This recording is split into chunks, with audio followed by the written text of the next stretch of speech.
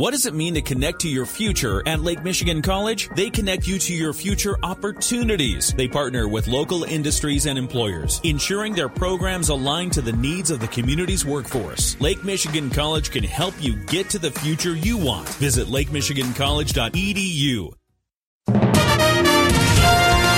WSJM News Now. This is the 5 o'clock news block on News Talk Sports 94.9 WSJM. Brought to you by the Town Crier Wire. In the newsroom, I'm Andrew Green. The Michigan Department of Transportation is receiving funds from the Federal Railroad Administration to study the potential for expanding Amtrak lines around the state.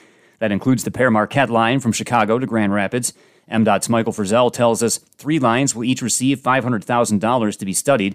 It could lead to additional runs on the Pere Marquette, but that's still a long way off. If it shows that we could increase services, we could improve our infrastructure for that. So that could be the potential. Frizzell says the money is just for a preliminary study. Right now, it's not saying that these routes are going to get added trains right now. It's just the first step that we have to do to plan for potential new services. The funding was announced Friday by U.S. Senators Gary Peters and Debbie Stabenow. They say it will allow MDOT to continue implementation of its Michigan Mobility 2045 plan, which is aimed at providing increased transportation options for travelers while boosting economic growth around the state. In addition to the Pere Marquette, studies on the potential for expansion will be done on the Amtrak lines from Port Huron to Chicago and Detroit to Chicago. A St. Joseph man is dead following a utility task vehicle crash in Van Buren County. The Van Buren County Sheriff's Department says deputies were called to the 64,000 block of 84th Avenue in Keeler Township about 11 p.m. yesterday on a report of someone pinned under a UTV. They arrived to find the crash was about a quarter mile off the road in a field. The police were able to lift the vehicle off the 53-year-old man pinned underneath, and they began CPR. However, the man was pronounced dead at the scene. Police learned the victim and a family member were staying in the area to deer hunt. They took the UTV for a ride in the field and lost control, causing it to roll over. The passenger in the UTV wasn't hurt. The police believe alcohol was involved in the crash. The investigation's ongoing, and the victim's name has not been released. When South Haven has its New Year's Eve celebration this year, there will be a new attraction for everyone to try out. At a meeting this week, the South Haven City Council approved a request from the South Haven Van Buren County Convention and Visitors Bureau to have a zip line downtown. City Manager Kate Hosier told the council the plan meets the city's needs.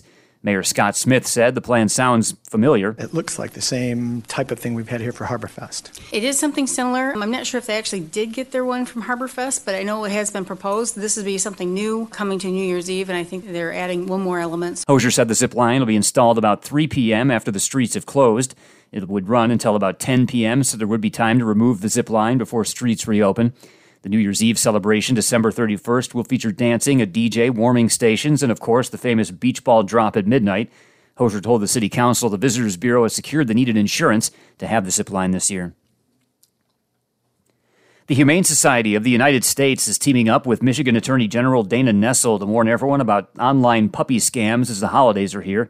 Michigan State Director for the Humane Society, Blake Goodman, says the group urges anyone in the market for a new four-legged friend to skip pet stores and online sellers and instead visit a shelter or a rescue. In a PSA, Nessel says Michigan's one of the top 10 states for consumer complaints about puppy sales. Regardless of how a puppy is sold, by a breeder, pet store, or online, always be on the lookout for deceptive practices. Nessel says everyone should research any sellers they're working with, research the breed, and make sure to visit the puppy before buying. Arrange to safely transport the puppy. Use a credit card to make your purchase. And retain all documents and communications from the breeder. Nessel says Michigan residents in recent years have been tricked into paying for pets that don't exist or have adopted pets with undisclosed health or behavioral problems.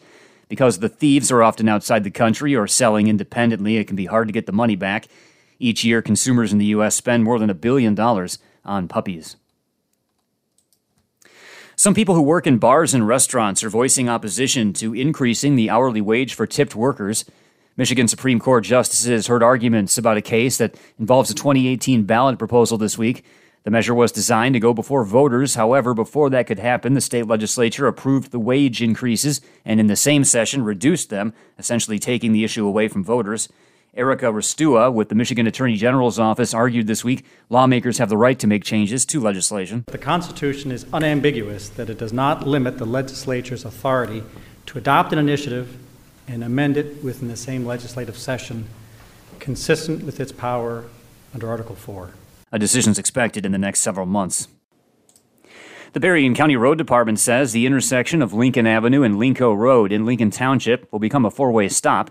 It says traffic studies have shown the change is warranted and new signs indicating the four-way stop will be posted on Monday.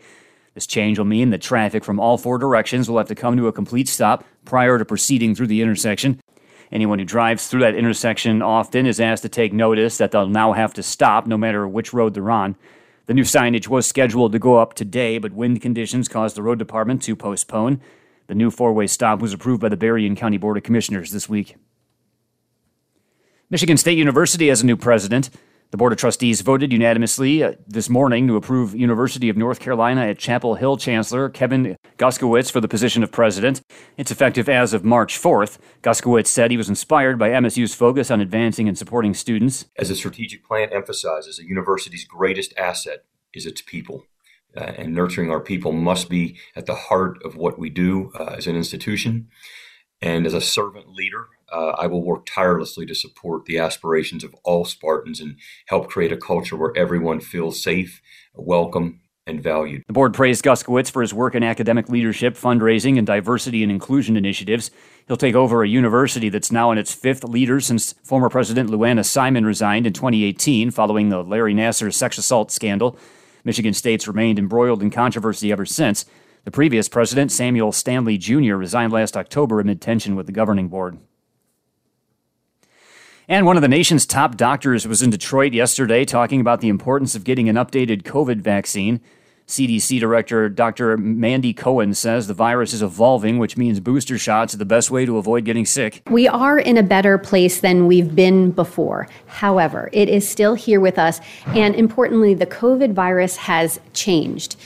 So we want to get the most updated protection. So even if you've had COVID before or you've been vaccinated before, the virus has changed. Just like the flu virus changes year over year, we're seeing the COVID virus do something similar and keep changing. Dr. Cohen says COVID is still an issue as more than 800 people have been hospitalized around Michigan in the past week. WSJM News Now continues with your Bloomberg report. WSJM News Now continues. At the United Nations today, a meeting was held at the Security Council to discuss calling for a humanitarian ceasefire in Gaza. That's as the Israeli offensive intensifies. ABC's Dave Packer has more from New York. United Nations Secretary General Antonio Guterres invoking the rarely used Article 99 of the UN Charter to force a meeting of the Security Council and a vote on supporting a ceasefire in Gaza, telling the Security Council, "We are at the breaking point. There is a high risk of the total collapse of the humanitarian support system in Gaza, which would have devastating consequences." 15 countries serve on the Security Council, including the United States, a permanent member with veto power over any resolution. Dave Packer, ABC News, New York. Desperate Palestinians fleeing Israel's expanding ground offensive crowded into an ever-shrinking area of the Gaza Strip as Israel-Hamas war entered its third month today. The United Nations warned that its aid operation is in tatters because no place in the besieged enclave is safe. The Israeli army said today that over the past day, its forces had struck about 450 targets in the tiny, densely populated Gaza Strip. That signaled the continued intensity of a campaign that's already led to widespread civilian casualties and mass displacements. Israel also dropped leaflets over parts of Gaza with a biblical warning to Hamas leaders. Meanwhile, the Israeli army says its forces are engaged in intense face-to-face combat with Hamas terrorists. Israel believes Hamas top leaders are hiding in the tunnels under Khan Yunis. The 137 hostages, including 9 Americans, may be deep underground, too. Military analysts in Israel expect several weeks of fighting in Khan Yunis. Complicating the battlefield are the Palestinian civilians who fled the north, remain packed in crowded areas, and increasingly getting caught in crossfire. The death toll is now topping 17,000, more than half of them women and children. ABC's Jordana Miller has more from Jerusalem. Israeli officials say the Kerem Shalom crossing into the Gaza Strip will reopen in the coming days. The opening of a second passage into war-torn Gaza will allow the entry and distribution of more humanitarian aid to 1.8 million displaced Gazans. It could double current levels of about 200 aid trucks a day to 400. The Israeli move comes as the Biden administration and UN aid groups say Jerusalem must do more to protect civilians, not just from the deadly fighting, but from hunger, disease, and dropping temperatures. Jordana Miller, ABC News, Jerusalem. A federal appeals court in Washington has upheld a gag order on former President Donald Trump in his 2020 election interference case, but it has narrowed the restrictions of his speech. The three-judge panel's ruling today modifies the gag order to allow the Republican 2024 presidential frontrunner to make disparaging comments about special counsel Jack Smith. And Trump has described the gag order as unconstitutional muzzling of his political speech. Trump could appeal the ruling to the full court or to the Supreme Court. Prosecutors say the restrictions are necessary to shield potential witnesses from harassment, as well as threats inspired by Trump's social media posts. U.S. employers added nearly 200,000 jobs for the month of November, according to the latest report from the Labor Department. Average hourly earnings are ticking higher, and the unemployment rate is falling to near 50-year lows.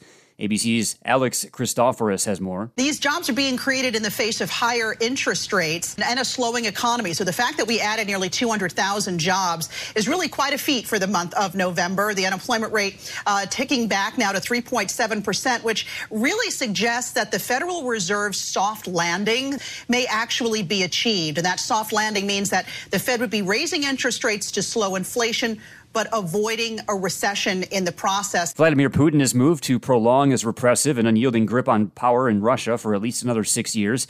He announced his candidacy in the presidential election next March that he's all but certain to win.